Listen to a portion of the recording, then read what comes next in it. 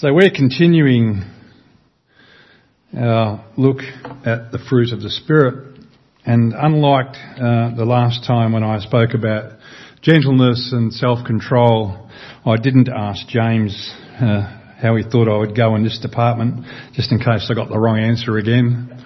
I thought I'd better go in blind, it might be far better. So, we've looked at gentleness and self-control. David looked at faithfulness, and now we're going to continue on with kindness and goodness. And when we think about those two words, you'd almost think they're the same thing, kindness and goodness. But you've got to ask yourself the question, so why did Paul particularly want to mention kindness and goodness? Right? So there's got to be a distinction between the two of them, otherwise why put it in there? So let's go read Galatians chapter 5 again. But the fruit of the Spirit is love, joy, peace, patience, kindness, goodness, faithfulness, gentleness, self-control. Against such things there is no law. And those who belong to Christ Jesus have crucified the flesh with its passions and desires. If we live by the Spirit, let us also keep in step with the Spirit.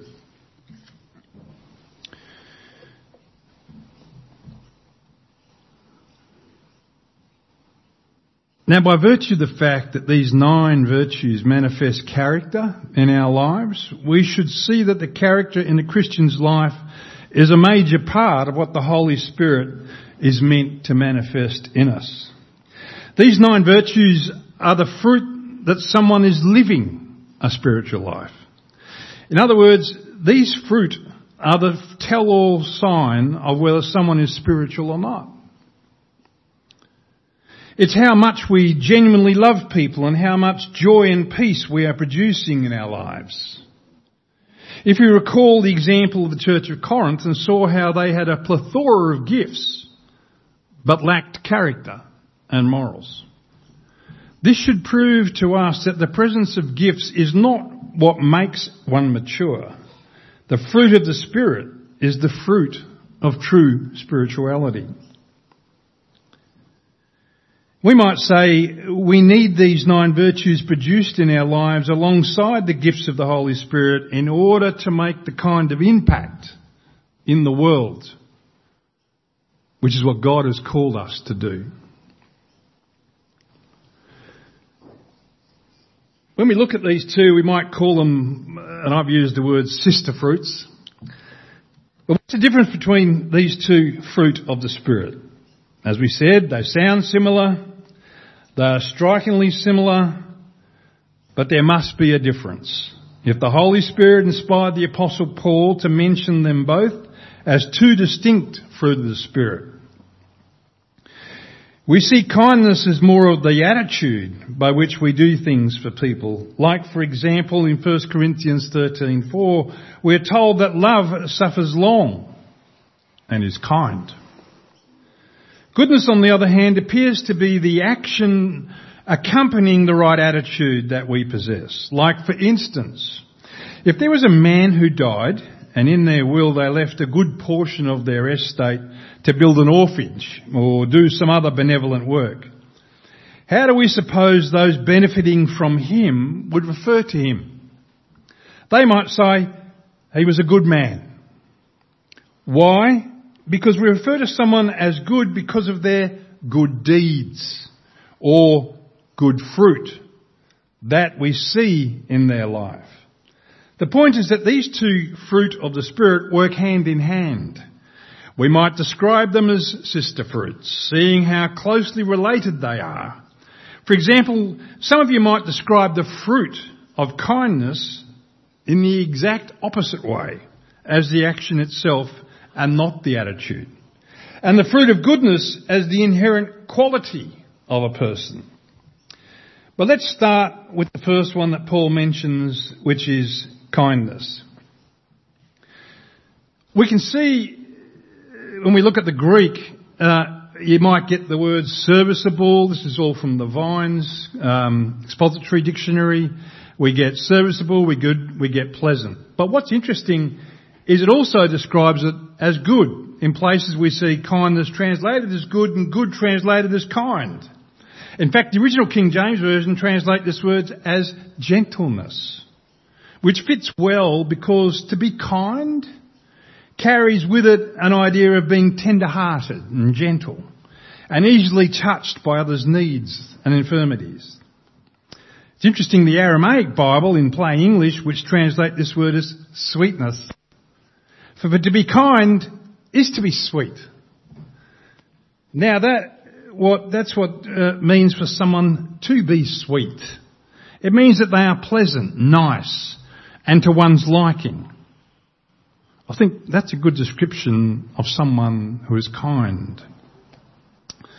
The Oxford Language Dictionary defines the word kindness as the quality of being friendly, generous and considerate. Therefore, kindness is a being exhibited in a demeanour, action or thought. What I mean by that is that the fruit of kindness is to look kind, be kind, and to think kind. In other words, it is produced in our lives by our countenance, our actions, and our mindset. Other scriptures that use the word kind, we referred earlier, 1 Corinthians 13:4. Love is patient and kind. Love does not envy or boast. It is not arrogant. And how many of you know that one can suffer long or be patient with others, but have the wrong attitude about that? For example, they might put up with someone or tolerate another person's tardiness or behaviour, but at the same time be fuming on the inside while they are waiting on them. We see in the Bible that this kindness is what God showed us through the giving of His Son in Ephesians chapter 2 and verse 7. So that in the coming ages He might show the immeasurable riches of His grace in kindness toward us in Christ Jesus. It is even in His kindness, some translations use the word goodness, that leads us to repentance, to receive His kindness, as we're told in Romans chapter 2 and verse 4. So let's this be the barometer. Let this be the barometer of what kindness is. In most of these examples of God's kindness, we see action, not just intention. God's kindness was Him giving us His very best. It is the manifestation of His kindness that helps people to change direction. So kindness is not merely an attitude. Kindness is a tangible fruit that people experience. We look at another place where the Apostle Paul encourages this fruit of kindness in our lives in Ephesians. Be kind to one another, tender-hearted, forgiving one another as God, Christ, forgave you. From Ephesians chapter 4 and verse 32. The word kind that he used here, Christios, literally describes being useful, manageable, or employed. In fact, this is the same word used by Jesus in Matthew chapter 11 and verse 30 when He described His yoke as easy. This word shows us that the way to be employed by the Lord is to have skills in the arena of kindness. Therefore, to be kind is to serve both the Lord and others. Do we want to be useful? Do we want God to employ us for some great work? Then we need to purpose in our hearts to be a kind person, fruitful in the area of kindness. But like most of our jobs, it's not just a Sunday vacation. When Paul said, be kind to one another, he was implying being continuously kind. In other words, this is a perpetual behaviour, not just a one-time performance. I rather suspect our employers want us to be doing our job for 40 hours a week, not 4. Likewise, God wants us to be fit for purpose, fit for use in our employment for Him. And He considers this a full-time job, not a part-time one. We notice that Paul threads tender-hearted together with being kind in Ephesians chapter 4 and verse 32. Another way of describing being tender-hearted is to be compassionate, sensitive, and sensitive to the needs and desires of others. For this reason, we would describe kindness as being motivated by compassion and moved with compassion.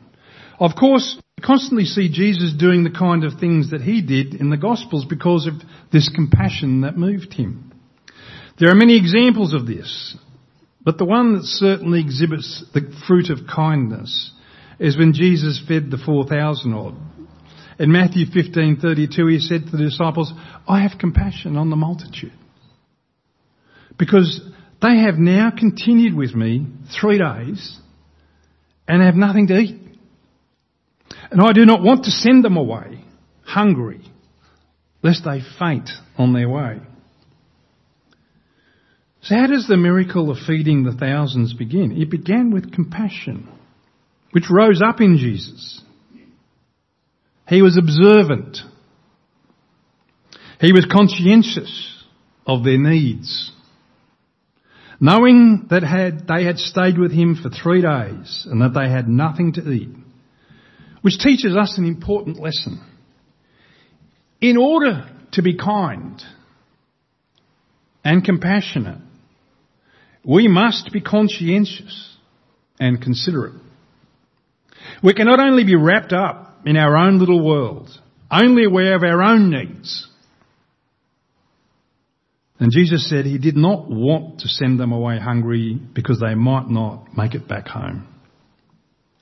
This describes kindness as not just the good intentions we have. Sure, kindness begins in the person who is kind themselves. Yes, it begins with an attitude and a mentality and the way of thinking. But the fruit of kindness is produced in our lives by some kind of action on our part. The fruit of kindness is an action, not just an intention. It ought to be our faith on display, which leads us to kindness's sister fruit, the fruit of goodness. When we look at goodness, we again see, using the vines, how it's translated from the Greek, and we again see how the words interchange for good and kind and kindness. So you see gentleness and kindness, righteousness denotes a goodness. So you see how they're interrelated. In the Oxford language, it talks about the quality of being morally good or virtuous, a belief in the basic goodness of mankind. So when you read that Greek word akathusune, it's hard to define just as in English. However, though it's related to kindness, it differs from it, and being often directed toward that which does not merit the action. The primary idea seems to be generosity that springs from kindness. It's also worth noting that we oftentimes use the word good in describing food. Like, for instance, if a particular fruit is bad, then it value or no longer to remain good. That means that it needs to look good, taste good, and satisfy others.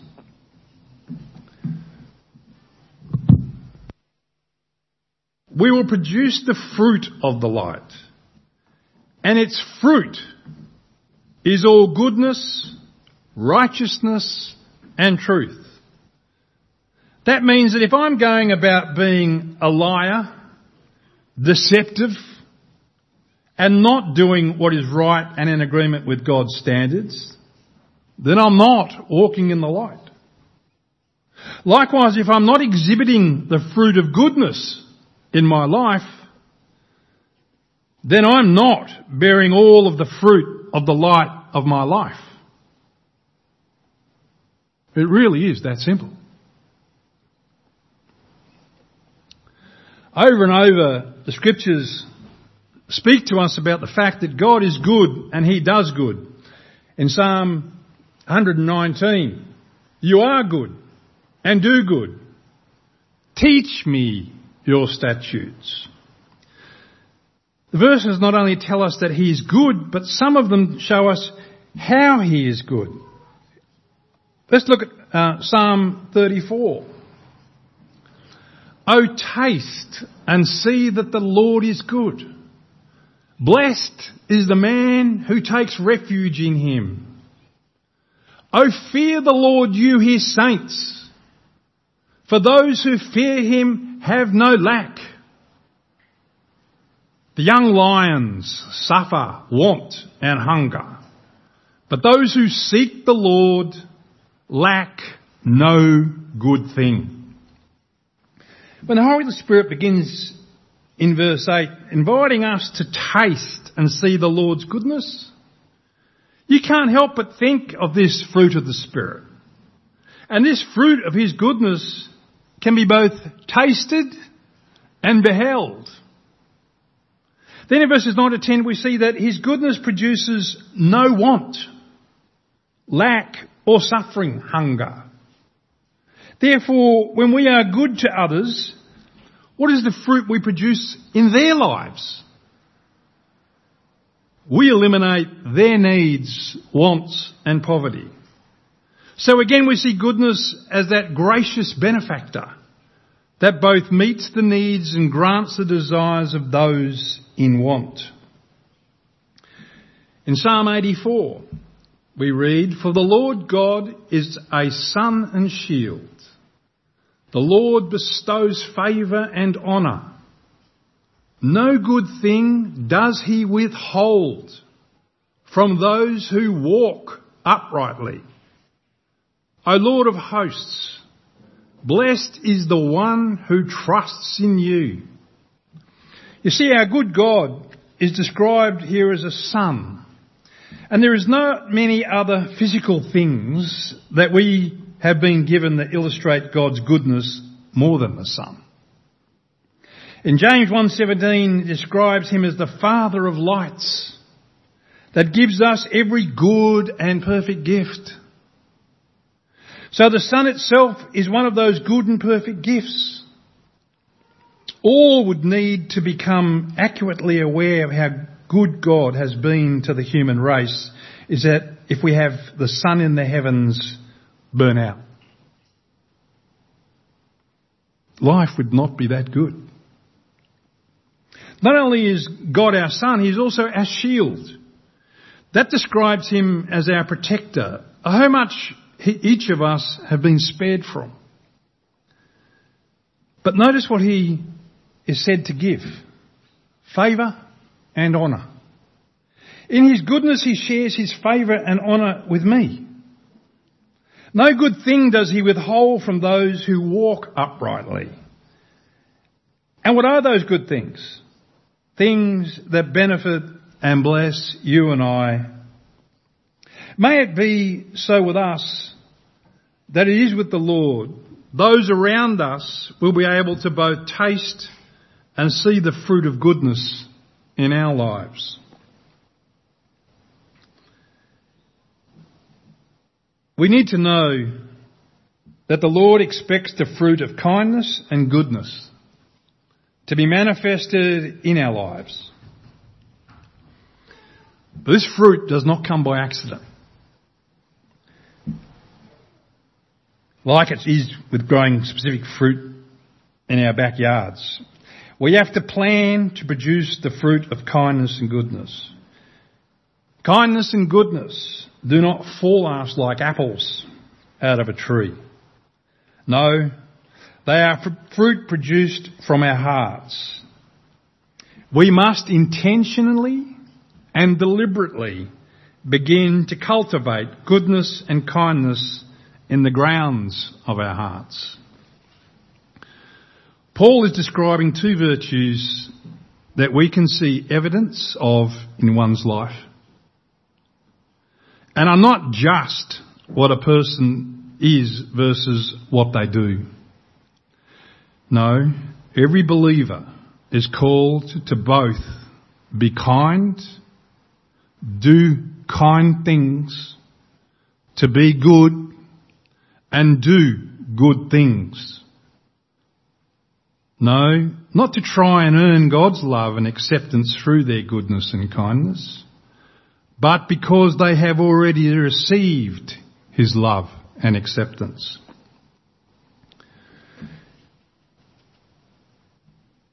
In 1 Thessalonians chapter 5 and verse 15, see that no one repays anyone evil for evil, but always seek to do good to one another and to everyone. This fruit of the Spirit enables us to walk this community, this place, every day of the week. And as we show this fruit, we are Christ's ambassadors. We are different from those in the world. Yes, we show it to one another.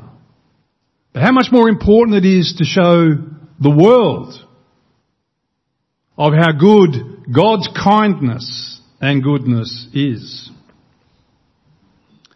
By this, all will know we are God's children and His ambassadors.